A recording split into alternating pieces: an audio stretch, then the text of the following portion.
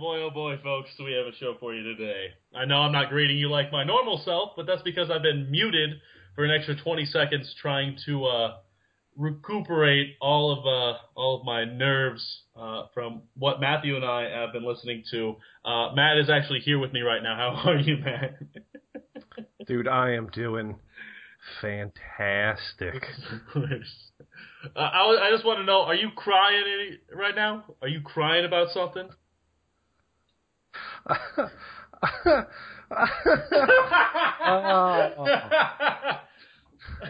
Folks, if you don't understand what we're talking about right now, which you probably don't have a clue, it's not out there quite yet on the grand scale. But Ray Lewis, middle linebacker for the Baltimore Ravens, has released a teaser of his new, hot, fresh single coming out. By single, I do mean he is having a song play. Yes, Ray Lewis, middle linebacker for the Baltimore Ravens, is going to try to have a singing career. Matthew, please hit me with that funkin' freshy beat, right now. That's why men cry for women. That's why women. Can I slow down to honor a woman? Mama, you can hear me. I'm sorry for the pain. And pass it to your love. I was in the... That's why men... Yeah. Oh my God, this is real. This is real. Holy God. Can you stay in the rain, Kyle? I can't. I don't have an umbrella. I don't have an umbrella big enough for this bullshit. An umbrella, Ella? Hey, Rihanna's my girl, man, but Ray Lewis ain't my homeboy anymore. Time for women.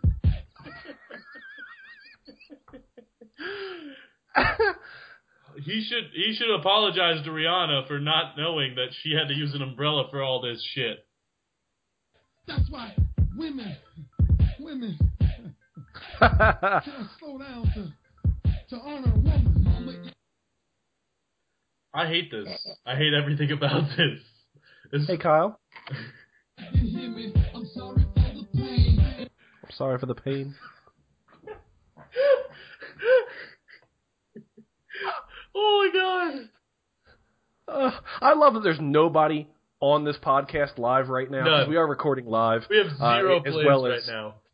Doing this, it's going to go up on iTunes and SoundCloud and all that stuff later. So obviously, if you're listening later on, I apologize. No, I don't. No, I really don't. But we have nobody live as of right now. They kind of trickle in as the show kind of starts up. But the people that are listening live, that are going to be listening live, are going to have no fucking idea what we're talking about. Oh God! They're not going to get the reference. Ha ha, women. Or women. Ha ha. I don't. Again, it's Will Smith.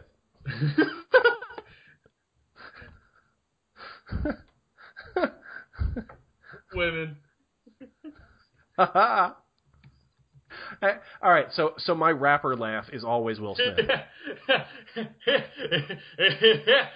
Yeah, women. Ha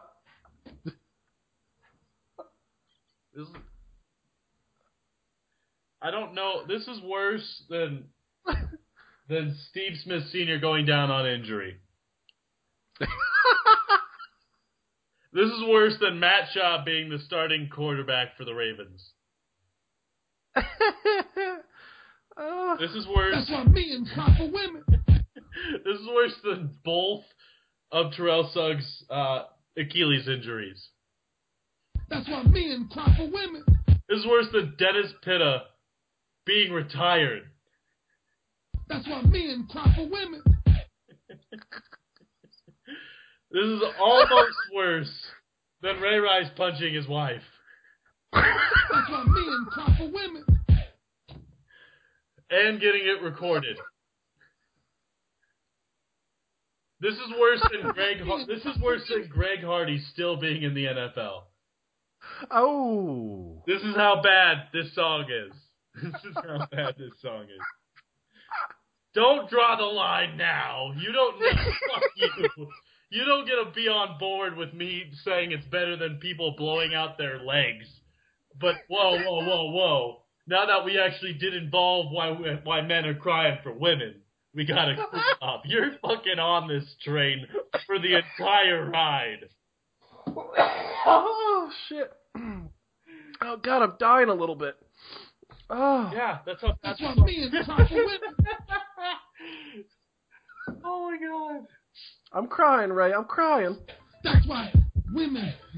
Can I slow down to Slow it down, Ray. Slow it down.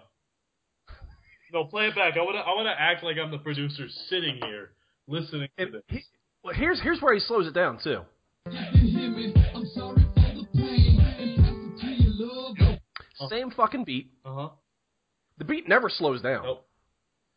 And if anything, he speeds up. The singing gets faster. But so I'm not entirely sure Ray Lewis knows how to slow down. I think he just has too many hits playing football. He's pretty sure he's not Ray Lewis anymore. He's like, dude, a lot of people love when I call myself Ray Lewis. I should keep using that to my advantage. A lot of people love me. I bet they love my singing too. I mean, I love my singing. I mean, I wrote a book. People love my book. Exactly. I can do anything. If I can write a book, I can write a song. It reminds me of the Key and Peele sketch where he hits the game winning play, and he's like, "Man, you can do anything." What? Kids, you can fly. No, kids, you can't actually fly. You literally can fly. Jump out of your window. Kids is ages 8 through 12. Hop on your friend's back and you can become a transformer on the highway. You can do it. You can do anything. And then the next scene is him sitting at a podium. He's like, first off, I'd like to apologize to the 12 families that lost their children. I did not know the difference between the words literally and figuratively. And now that I do, I would like to apologize.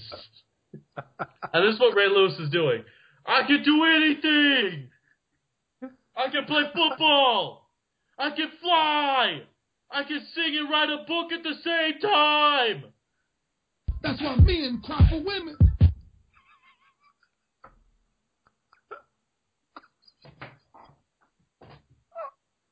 This song officially broke me. I'm gonna have to break something in my fucking house to get my manhood back. What I find really the best of all of this is how terrible of a song it is, and it's not even a song that's that bad specifically because it's just Ray Lewis and that's goofy or that intro line, even though that intro line's pretty bad. It's fucking terrible. It's the terrible beat. It's an awful beat, and it's the even worse production. You're Ray Lewis. You've got damn near an infinite amount of money at this point in your career. Right. You have connections to really anyone you could possibly want. Anyone and everyone, yes. I mean, really, if you call up Dre, like, hey, look, doctor, I need a little help on my song. I'm releasing a song. It's for the kids. I'm trying to make amends to what I've done wrong in my life. Trying to go ahead and teach right from wrong to these kids and hopefully get through to them. You know damn well Dr. Dre would probably be on board. And if he isn't, you just pay his ass. Right. He makes the money either way. He's going to do it. Exactly. So instead, Ray Lewis went, fuck it. Where the hell can I find a juke in high school? That's my favorite line. Fuck it. This is Ray Lewis writing a song for the kids and men and women. And, he's like, man, this got to be real. This got to be from the soul. He's motivating himself at this point. I can do this. We can do this. Let's do this for Han Solo and green apple pineapples, man. We can do this. You know what? Fuck it. Let's do it. Let's do it, man. He's just got like a junior in high school. It's just, man, yeah, I've got a cracked version of auto-tune here. Let's get this thing going. Play it again. Let me go ahead and reload it real quick. That's why men cry for women. That's why women. Can I slow down to honor women? You hear me? I'm sorry. somebody dominates at playing GarageBand. I'll tell you that. You hear the piano come in, and it's like a 5-tune piano. Boop, boop, boop, boop, Exactly. boop, boop, boop, boop, boop, boop, boop, boop, boop, boop, boop, boop, boop, boop, boop, boop, boop, boop. Just with all the resources Ray Lewis has. I mean, the dude's on ESPN. He was a former player, greatest linebacker of all time, Hall of Fame player eventually when he gets to that point. Made millions upon millions upon millions. He has a brand after him now. 2 Super Bowl championships. He's a Super Bowl MVP, for God's sake. Exactly. Dude just wrote a book, and it's doing phenomenal from everything that I see of it. Yeah, I've heard it's really good, actually. And then when it comes to music, skimped out as hugely as possible.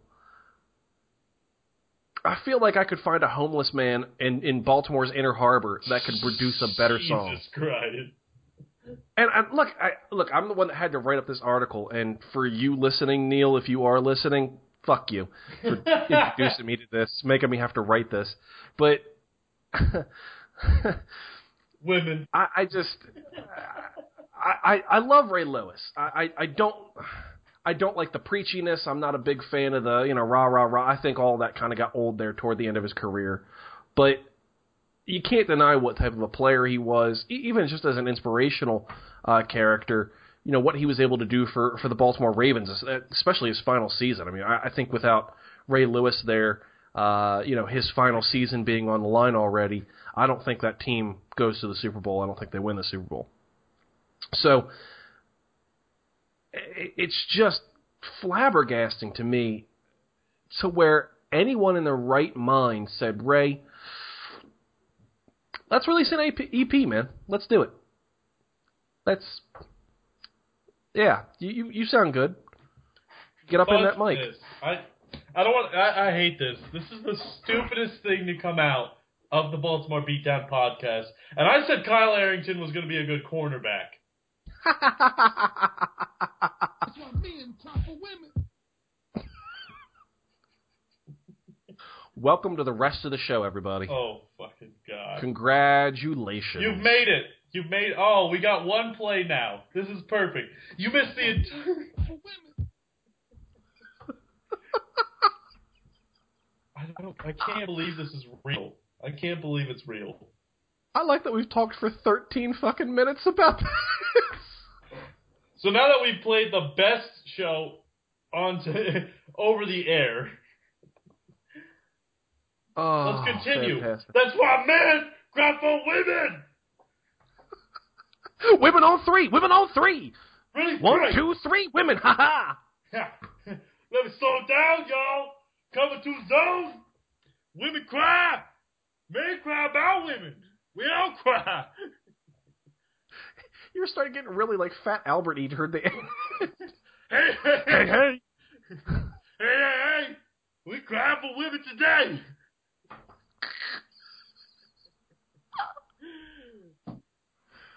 Oh, we're going to be opening up the phone lines soon, guys.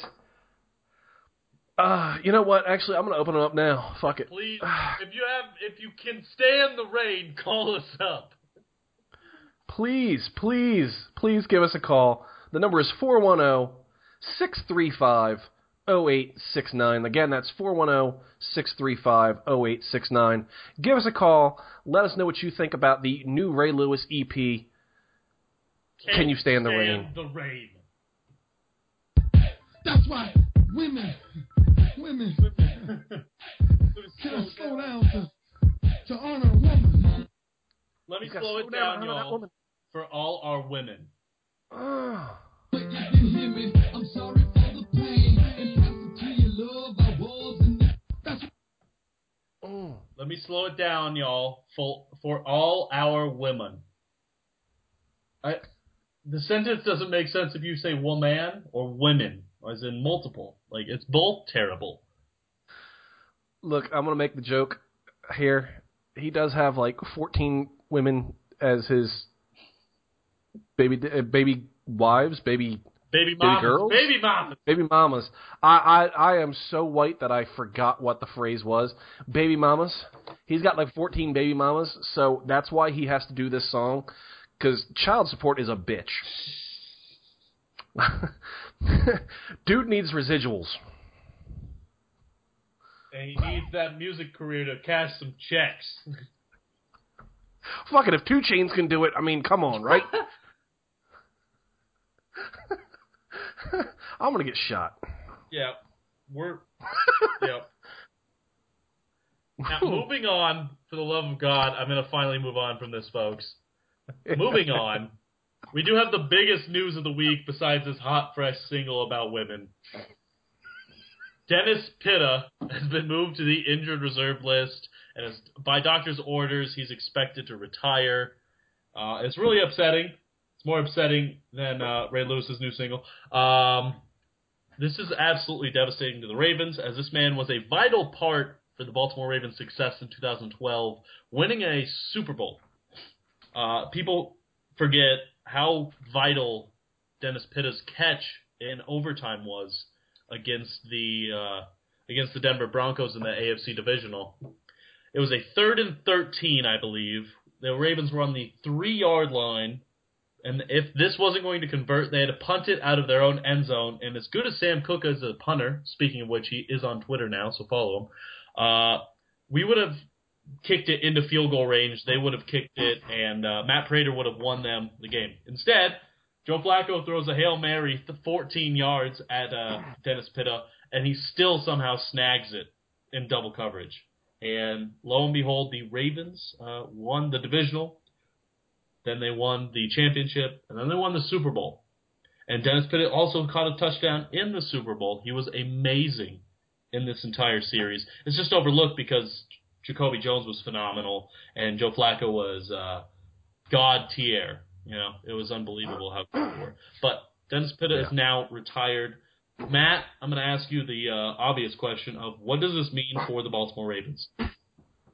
Well, I think everyone knew this was coming. You and I talked about it beforehand, and I know I'm kind of already slipping into the next segment, but the Ravens have 3 other tight ends on this roster. So for the Baltimore Ravens, what this really means is when the hell are they going to cut him? Is he going to retire? Either way, it ultimately ends up in the same spot. The Ravens are on the hook for, I believe it is $6.6 million, and I'm actually bringing that up as we have it right now.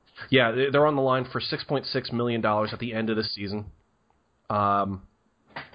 And that's going to be figured out somehow. So that's got to be split up. If the Ravens go ahead and cut him the June 1st designation, I believe they only pay something like $1 million or $1.1 million this season, or excuse me, next season. But then in 2017, they go ahead and eat the other $5 million. So, or $5.5 million.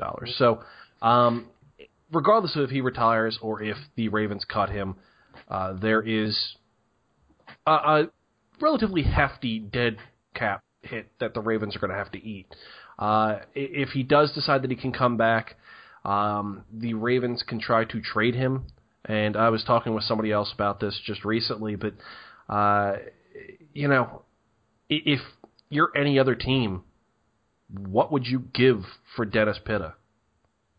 I can't imagine it would be anything other than the latest of late picks you could possibly have. I mean, a 7th rounder, and I certainly, if I was another team, I wouldn't be paying a 7th rounder in the 2016 draft or really the 2017 draft. I would be saying probably 2019-ish. Right. So ultimately for the Ravens, it means little. It's not going to screw with them in the slightest. They already have 3 other tight ends that they feel comfortable moving forward with in Crockett Gilmore, Max Williams, and Nick Boyle. Both Nick Boyle and Max Williams are rookies, and Crockett Gilmore is a second-year player who's kind of stepped up pretty big for the Ravens. Again, it just comes down to dead money, and I'll hand it over to you, but I'll talk a little bit about the Ravens giving him a heftier contract with some guarantees in it that they probably shouldn't have. But again, we'll talk about that in a little bit. Right. Now, what's up next is how long do you think management has known about this? And I'm going to steal this real quick and say they've known it since the first injury. Hence why the Ravens, drafted Crockett Gilmore, and why they drafted Max Williams and Nick Boyle last draft, because they knew he wasn't coming back, and they knew he shouldn't come back, and regardless of how bad the cap hit situation was, doesn't matter. He played well, but this is already moving on, and they knew that from the start. Matt, do you have any disagreements with that? I'm going to disagree with you in the fact that I don't think they knew it in the first injury. I think they were told from the first injury that he could rehab it, he could be okay. And the main reason for that is because they gave him a contract afterwards. There was no reason for them to give him a contract afterwards. And again, I'll get into that in just a minute. But I do think they knew after the second injury. And, when you saw it, if you saw it, you saw Pitta go down with an injury not being touched. Mm-hmm. He caught the ball in the flat, went to go turn upfield, and went down. It was kind of disturbing to see, and I think, again, anyone that saw it went, well, that's his career. Yep. I doubt anyone looked at that and said, well, he'll be back next season. Yeah. Which is a shame for Dennis, obviously, and but it is what it is, and I think the Ravens at that point, like I said, they already had Crockett Gilmore on the roster, and they went, okay, it's time to add somebody else here. It's time to add in another rookie, and that's when they added Max Williams in the second round of the 2015 NFL Draft. They did end up grabbing Nick Boyle in the fifth round, but I think that's more or less just a BPA type of pick, a best player available. Maybe add him in as a blocker, since Max Williams not really known for that necessarily. Throw him in on your jumbo sets when you want to go ahead and try to rush it to that side with essentially use Nick Boyle as an extra tackle. Right. And they got lucky with the fact that Boyle can catch the ball. He's really good. So, yeah. I mean, but even Crockett Gilmore, coming into the draft, Crockett wasn't really expected to be a pass-catching tight end. Right. In talking with him earlier this week, sorry I don't actually have the audio with me, but I asked him about that. I said, look, you came into the draft, you weren't known as a pass-catching tight end. What the hell happened? And he went, well, people don't know what the hell they're talking about. I've always been good at that. It's something that, maybe I didn't show all that much, but it's something I'm always good at, and I'm showcasing it now. Yep. So again, the Ravens kind of got lucky in Nick Boyle and in Crockett Gilmore in that sense that both of them were pass-catching tight ends, even though they weren't necessarily known for it. But yeah, I don't think they knew after the first one. I don't know, man. Was his contract before or after the injury? It was after. It was? I remember it being before. Weird. All right, well, then you're probably right, and I'm just being wrong because I was shooting out of my ass. But the next question we do have here is, was it dumb to give him a contract? And I'm going to say no.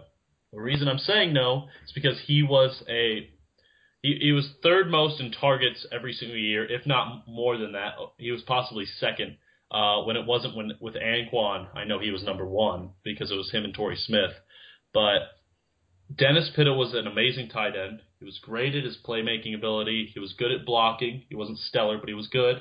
And he was amazing at route running. He was great at getting up, fighting for footballs, and scoring. He knew how to make plays after the catch. He knew how to get to the catch. He was stellar in all fronts, and the Ravens needed somebody that could do that because all they had before that was Torrey Smith running in a straight line and getting either a defensive pass interference call or a touchdown, it seemed like. And somebody needed to go over the middle because they lost Anquan Bolden. They needed to pay somebody to be able to do something with Joe Flacco.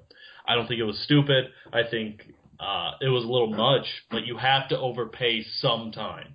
At some point, you have to overpay for a player to keep them. They did it with Joe Flacco. They did it with Dennis Pitta. One of them's working out amazingly. One of them didn't. It just happens. It happens in every game, in every team. Somebody has to be overpaid. You have to keep somebody at some point. Matt, what do you think, though?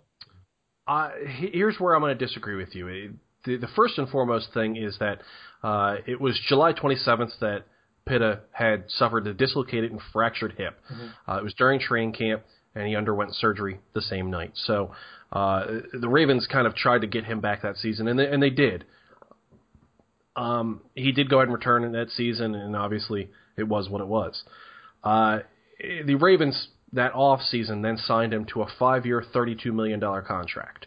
Now, it's not necessarily the contract that bothers me, and I wrote about this at the time. I was very strong on this opinion at the time, and obviously it's proven me right since. This is a guy that was coming off of a hip injury. You don't see hip injuries like that in the NFL, for a good reason. The hip is one of the tougher joints to break like that. It's one of the tougher to dislocate like that if you're a healthy 20-something. Right. So with an injury like that, you're also more likely to have that injury again and again and again. It's the best example I can use is it's like an action figure. Those joints are the same type of joints. They're ball joints. Right. But if you keep popping them in and out, that hole gets a little bit larger, and then the ball joint just keeps popping out randomly. So, it's a tough thing to go ahead and come back from and be at that level you were before. In addition to that, the Ravens gave him the type of contract that they really shouldn't have. And here's what I'm going to say. In 2014, they gave him a contract of $32 million with $16 million guaranteed, so 50%. Right. Comparatively, he is 10th as of right this minute in contracts, right, in terms of dollar amount. Right.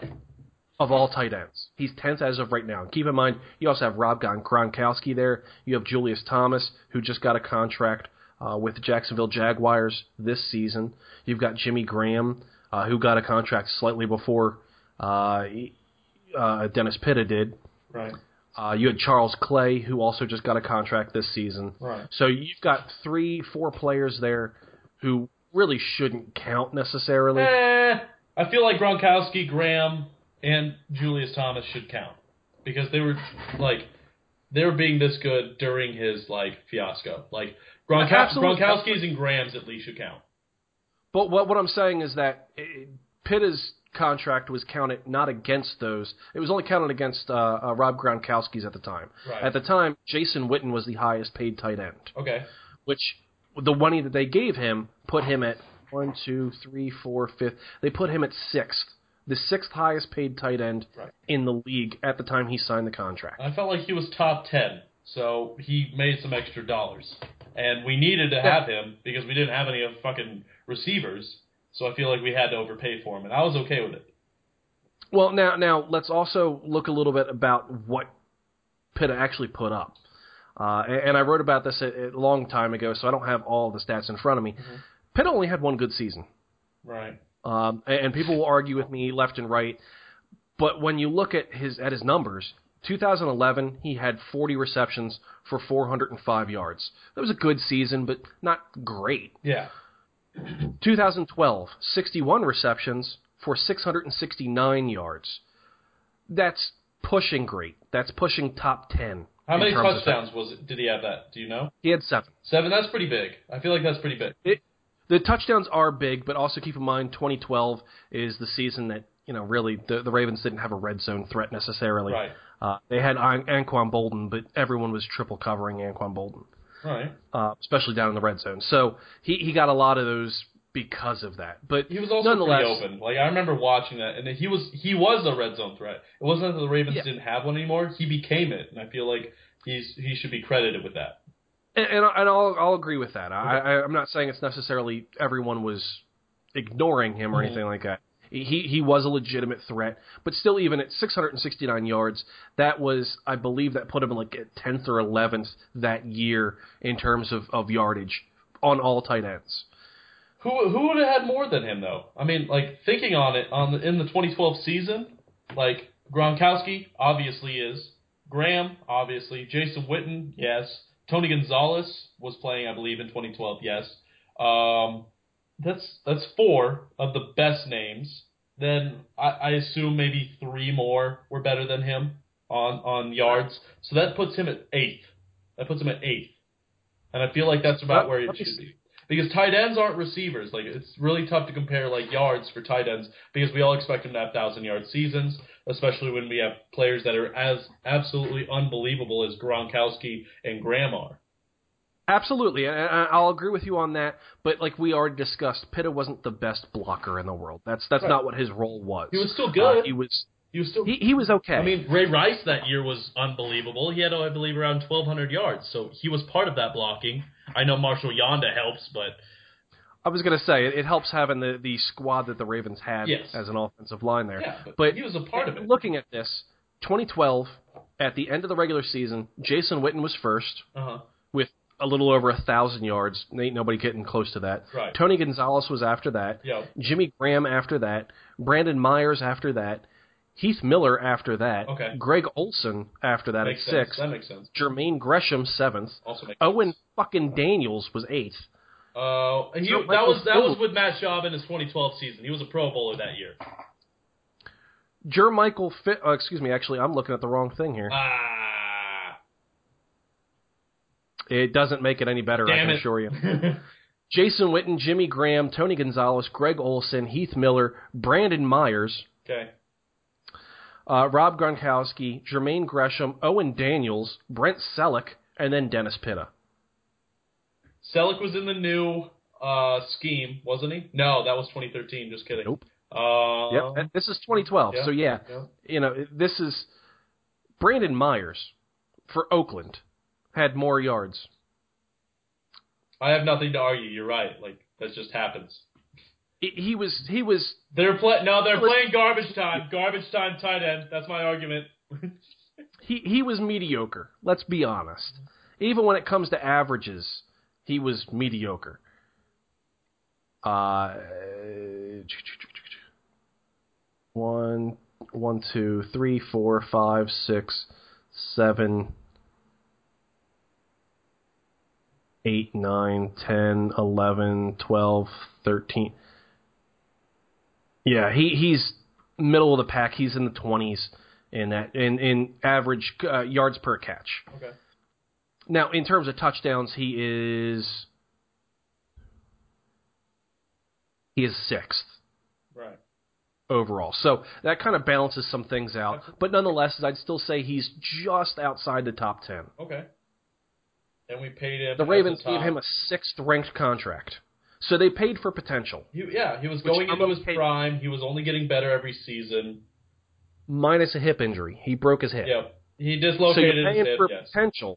You're paying for a potential of a healthy player that wasn't healthy. Right. Now, he did come back. He did play the last few games of that season, but he had a fucking broken hip. You don't... That decreases his value. Right. It just does. Just like right now, I mean, you wouldn't give him a contract that would be top 15 in the league. Right. Because who the hell knows if he's going to be, even if he can come back, if he's going to be the same player next year. Okay. You just don't know. So the Ravens were dumb for giving him the contract they did give him. Yes. Which, look, like you said, maybe they went into that going, look, we've kind of got to shit or get off the pot. That's what it is. Okay, fair enough, I guess. But, like I said, then you're kind of looking at, then the next season, he breaks his hip again. Yep. And now we are where we are with him, which is you've paid him, and keep in mind, his contract is guaranteed for $16 million. Yeah. You gave him $11 million in signing bonus. All that's guaranteed. And then you guaranteed the first 2 fucking years. You gave him 2014 and 2015 guaranteed. Now, granted, 2016, 2017, and 2018 not guaranteed, but even in 2016, you're still on the hook for $6.6 million. So if he never plays a snap of football again, which ultimately he really hasn't since you gave him that contract, you're on the hook for $16 million, and there's not a thing you can do about it. Yay.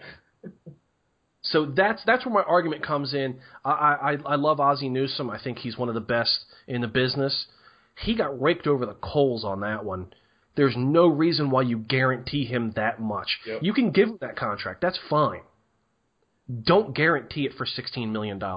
Don't give him the first 2 years guaranteed. Maybe give him the first year guaranteed and say, look, we'll give you $1 million the base salary in 2014.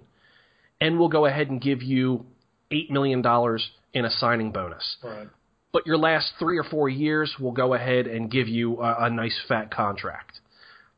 Pitta knows ultimately the last 3 years he's going to end up restructuring it. He's going to end up having to do something else on that, an extension of some sort. Right. But it's a prove it until you do it type of deal. Makes sense. And, the Ravens didn't do that, and that's on them. Yeah, and you're right. You're absolutely right. It was a bad contract. Now that you explained it more and more so, you're right. And it's frustrating. Wonderful. I'm so happy we're screwed up in all fronts, offense, defense, just not special teams, thank God. That's why men cry for women. And our goddamn best linebacker is playing out terrible song. I cry for contracts. I cry for... That's why women.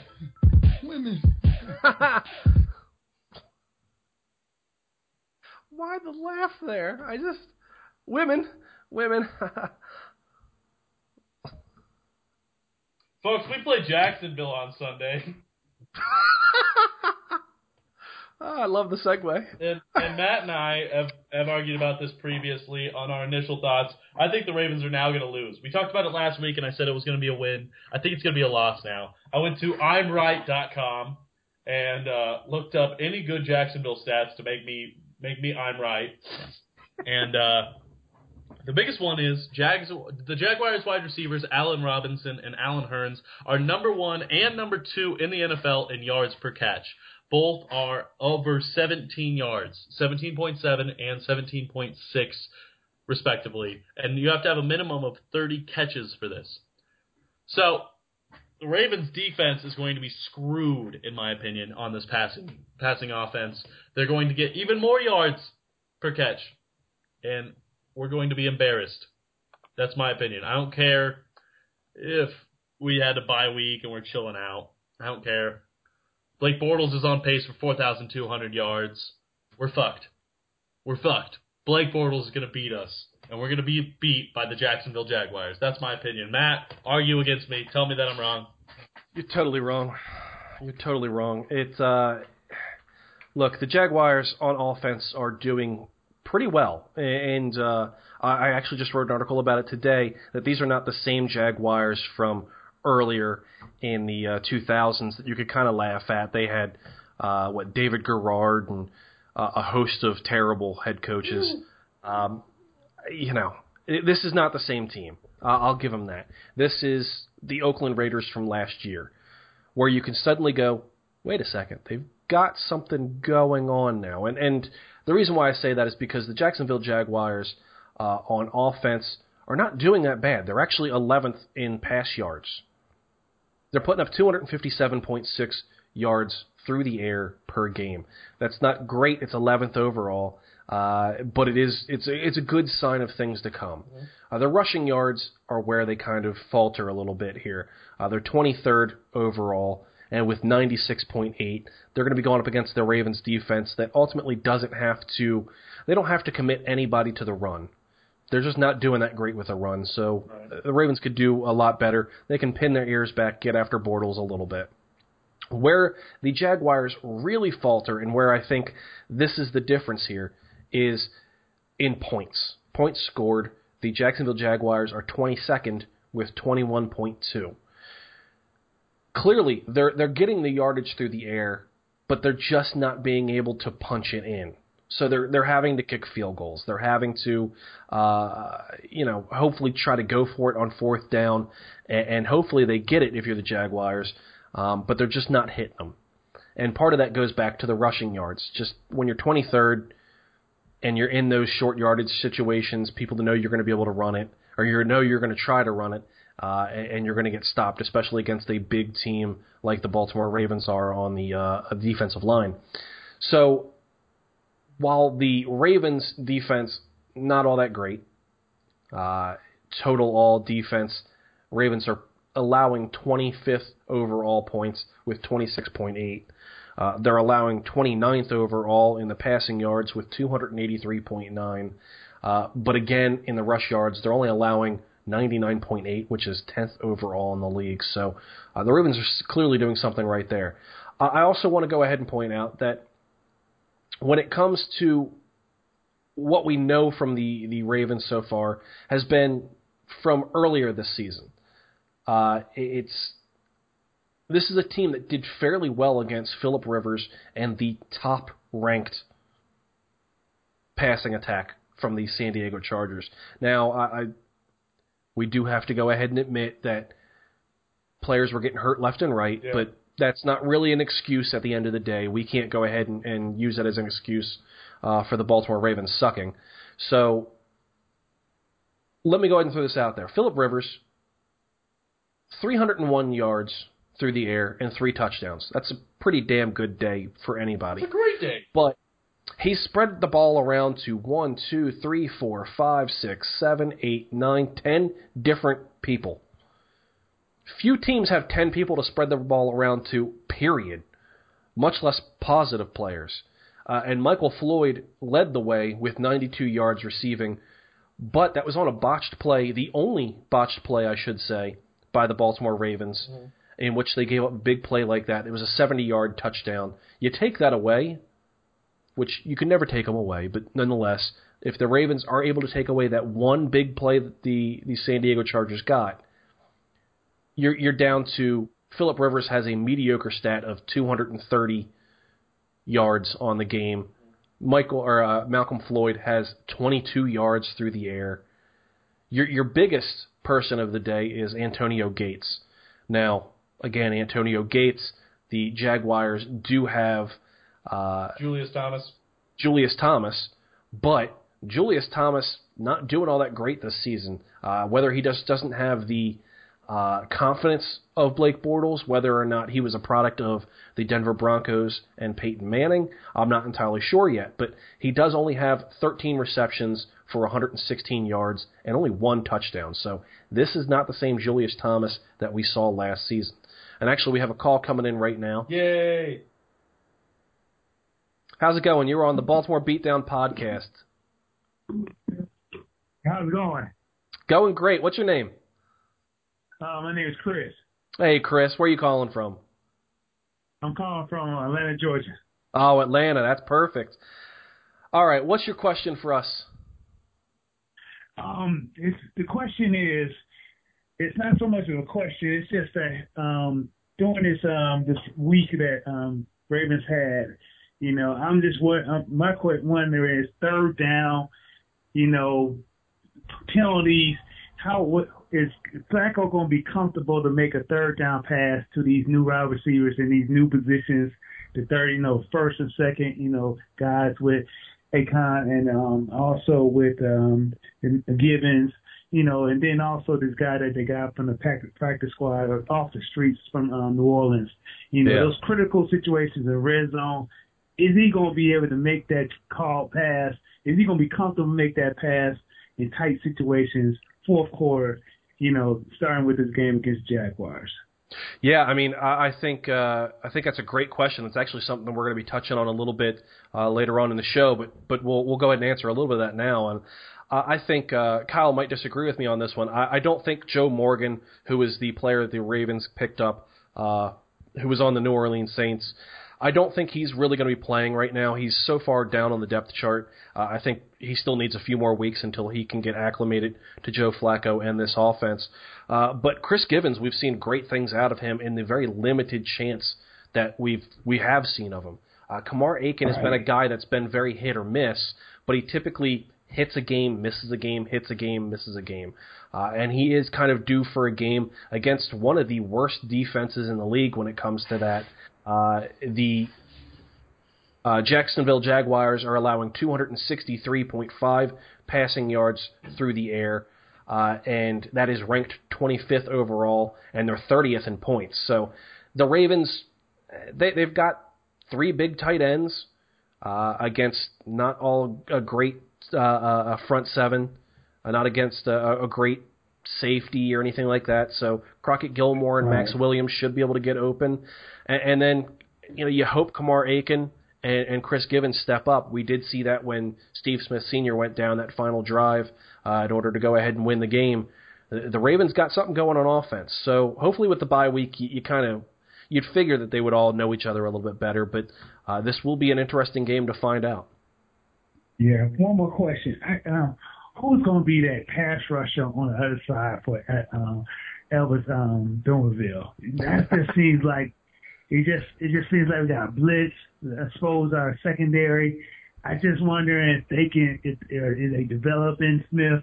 If are they able to get something out of any other pass rusher? It just seems like fourth quarter we need that stop, we need that turnover. We can't get to the quarterback to get him off rhythm or get him off his spot. Yeah, that's a huge question there, and I think the Ravens are probably taking interviews right now for it. So if you have cleats and you can get to the stadium, that's probably they'd probably welcome you. But right now they're throwing a bunch of different people at it, and they're trying to get push on the defensive line, and we've seen Brandon Williams try to do it. Timmy Jernigan's also trying to do a little something, and they do seem to be trying to push Zadarius Smith, their fourth-round pick in this year's draft. They're trying to go ahead and push him into that player position. I don't think they feel very confident with Courtney Upshaw doing it. He hasn't been playing well all season long, so I think we're starting to see the transition from Courtney Upshaw over to Zadarius Smith. Yeah. So, that's a good question, and I think really as the season goes on, it'll be interesting to see who steps up or who doesn't. Right. All right. Well, thank you so much. I'll call you again after the game to see how hopefully we get this win. Excellent. I'm with you. Hopefully we're 3-6 and not 2-7. Yeah, that's right. Well, thank you so much. Have a good night. Thank you. You too, Chris. Yeah, Kyle, so, great question there in terms of what are the Ravens going to do defensively and offensively. Obviously, Steve Smith is not going to be in the equation for this week's game or for the rest of the season. That, I think, is the biggest question mark, and you and I talked about it before the show, but God, if the Ravens can get an offense going, even if it's not as good as what it has been throughout the entire season, if they can muster some offense in the passing game, this is an offense that I think can do it. And I think against a weak Jaguars defense, I think this is the game to have. We'll see. I see this game being very tight end and run game oriented. Flacco is not going to want to pass. They're going to force the other squad to commit to the run, and when they do, they'll finally be able to get Chris Gibbons open on the streak routes. They'll have Kamara Aiken open in some possession intermediate routes, and I hope to see if Marlon Brown is out there to see some catches instead of drops by him. But I see this being very double tight end sets, triple tight end sets. I see this being very heavy. It's going to be a very heavy game, very inclusive on the run. I see Javorius Allen getting some big handoffs.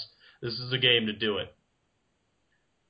Yeah, I mean, it's one thing that, again, in my article that I wrote earlier on, this Jacksonville Jaguars team has only been blown out once this season, and that's against New England in Week 3. I don't think you can really count that at all. Nope. And even that score, it was 17-51. So, yeah. But every other game has been relatively close. I mean, you're looking at Carolina versus Jacksonville. That was 20-9. It was Week 1. Carolina's undefeated. Exactly, so you take that with what it is. Week 2, the Jaguars won 20-23 against Miami. Week 3, we obviously just talked about that, the blowout at New England. Week 4, the Jaguars lose to the Indianapolis Colts by 3 points, 13-16. The Week 5 at Tampa Bay, they lose 31-38 at Tampa Bay. Week 6, Houston 31, Jacksonville Jaguars 20. Week number 7, Buffalo Bills 31, Jacksonville Jaguars 34. They had a bye in Week 8. Week 9, Jacksonville Jaguars 23, New York Giants 28. So all their games have been pretty close outside of that one, and it kind of mirrors a lot of what the Ravens have done this season. A lot of really close games, just not being able to get over the hump on these games and finish it. If the game does come down to that, I trust Justin Tucker, I trust Joe Flacco, and I trust an overall veteran offense and defense in the Ravens than I do a squad that's still really, really young in the Jacksonville Jaguars. They're up and coming. They're going to be in playoff contention in a few years, honestly. But they're not quite there yet. They still need to get some more defensive guys before they can really be there.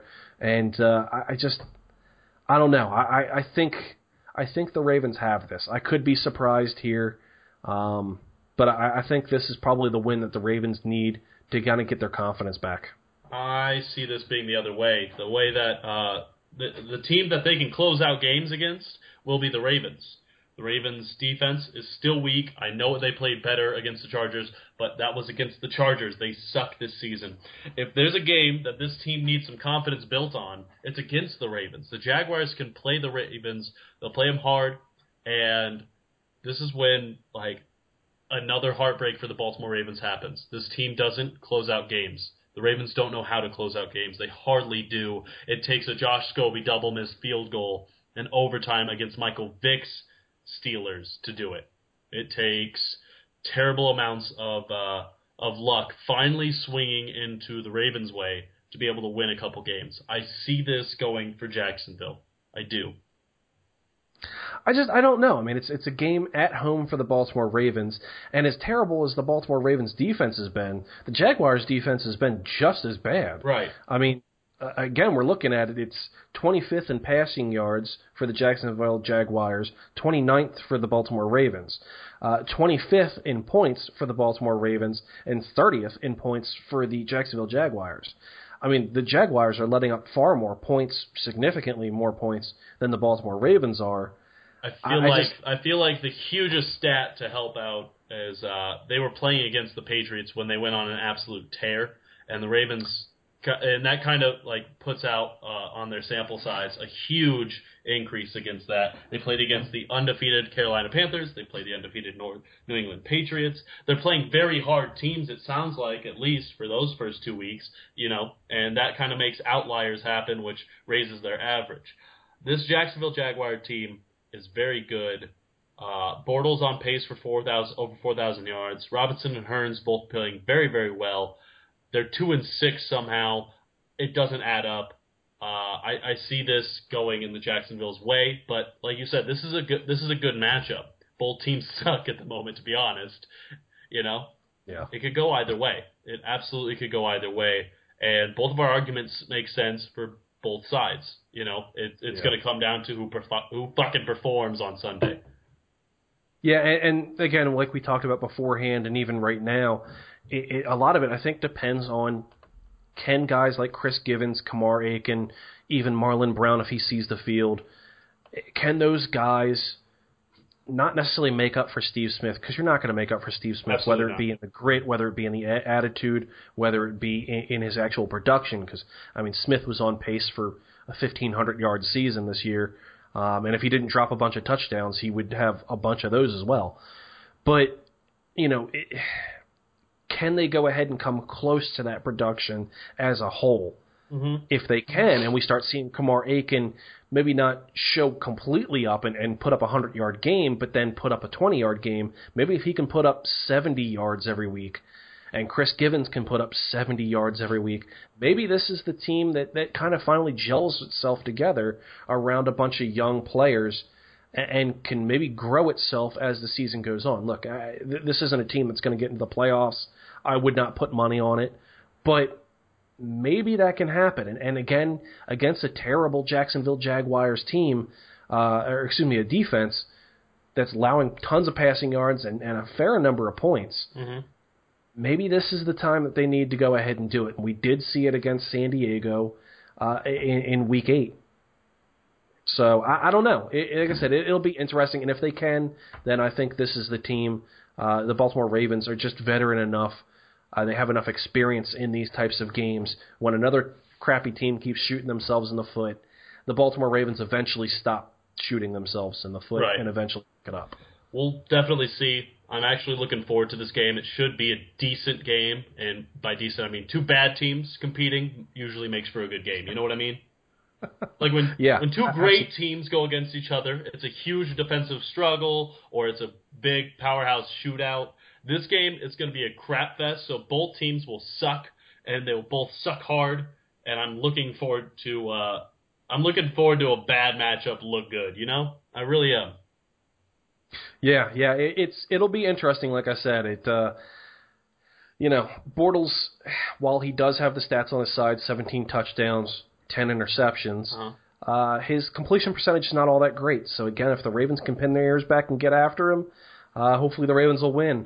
If they can't, then we see what we'll see. I just don't see the Ravens getting any pass rush happening. Even though the Jacksonville line is bad, we're just so bad at it. Courtney Upshaw is the worst pass rusher in the NFL.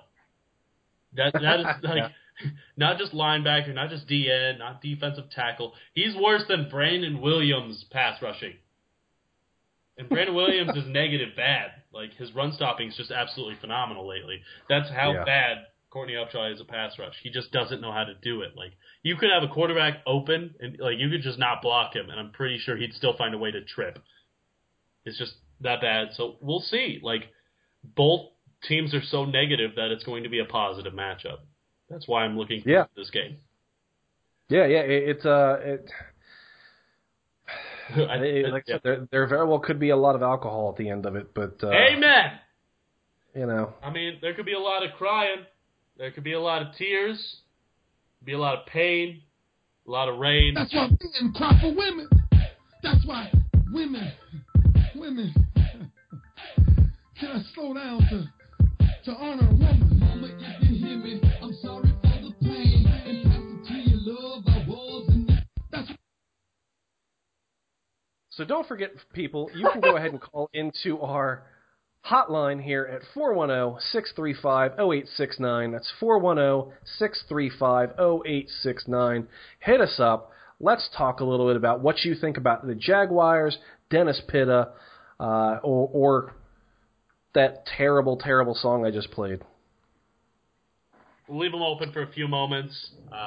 In the meantime, Matt, what are you looking forward to in this matchup? Who are you going to be watching most of all? That's what my question is. Who are you going to watch most of all on the offensive side or defensive side?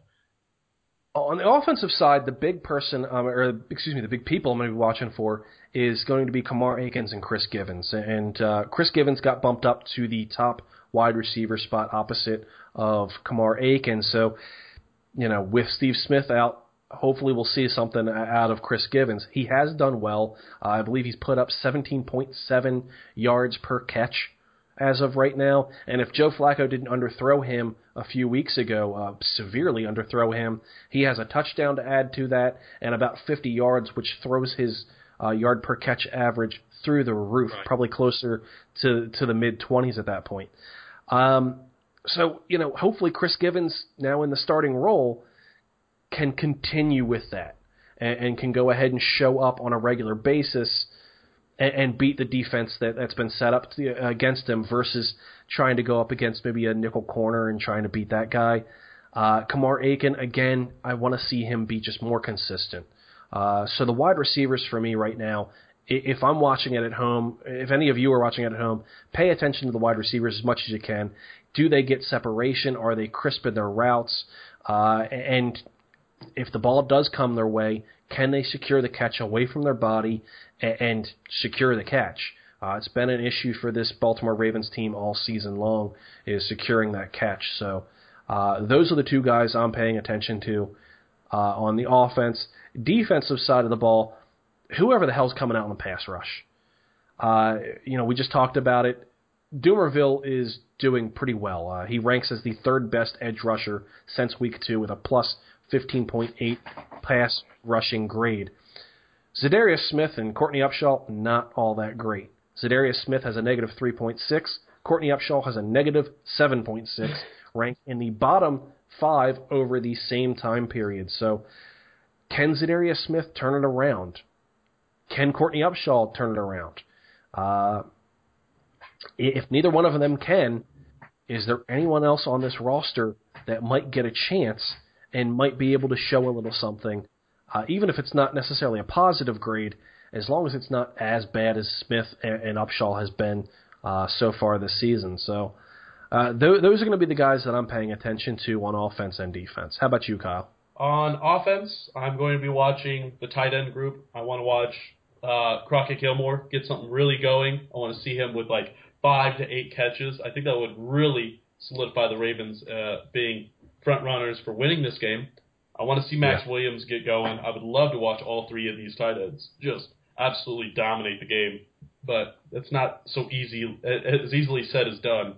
On defense, though, I'm going to be watching 2 players, Jimmy Smith and Will Hill. I say Jimmy Smith because I want to see if he can actually compete in coverage, and I want to see Will Hill because wherever the fuck he's going is where the play is ending up. Yeah. Because he's always the one chasing down whoever the hell screwed up.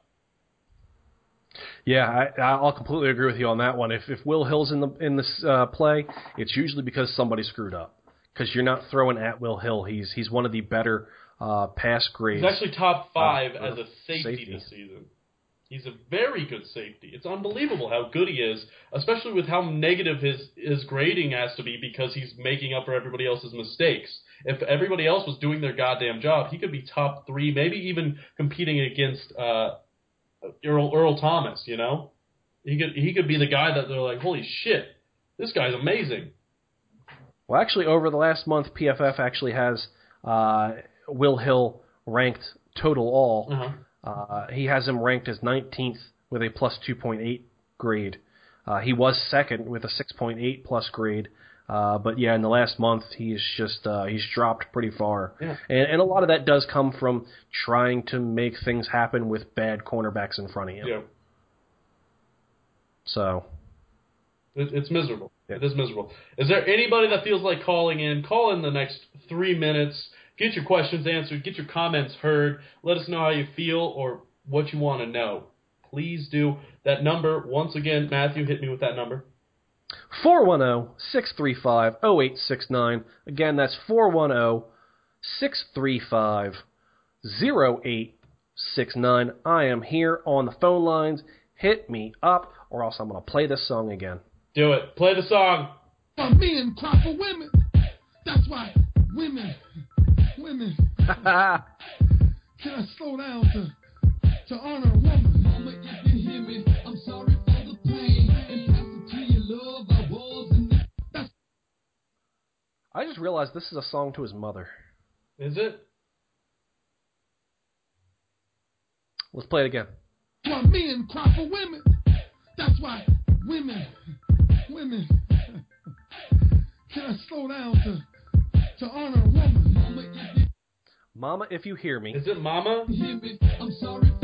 I'm sorry for the pain. Are we assholes now? No, fuck it. It's still terrible. Oh, man. Look, everyone knows Ray Lewis is the biggest mama's boy on the planet, and that's fine. Look, I'm a mama's boy, too. Ain't nothing wrong with that. I'm a mama's boy. Yeah, exactly. I think most guys are really mama's boys. You gotta be. There ain't nothing wrong with that. That's fine. Oh, that's good. Being a mama's but boy. I certainly ain't going to sing a shitty song to our mama. Oh, my God. Mother's Day. We're singing this to our mothers. I'm going to do it. I'm going to do the shit out of that. Oh, my goodness. This is going to be gold. Congratulations on recording this for us, Kyle, because that is absolutely going up on this podcast. Good. Now, on that note, folks, with no other callers coming in, thank you so very much for listening in to the worst possible podcast ever and the best one, all wrapped up into the same tone. We appreciate your calls. If you didn't call this week, please call next week. I love answering phone calls.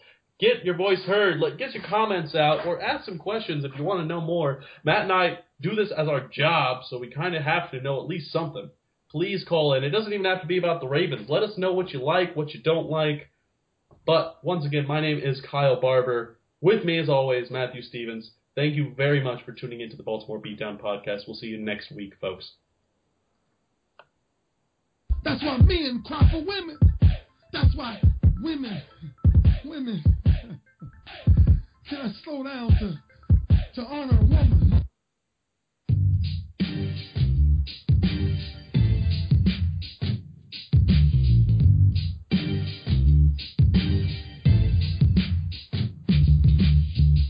Thank you for listening to the Baltimore Beatdown Podcast.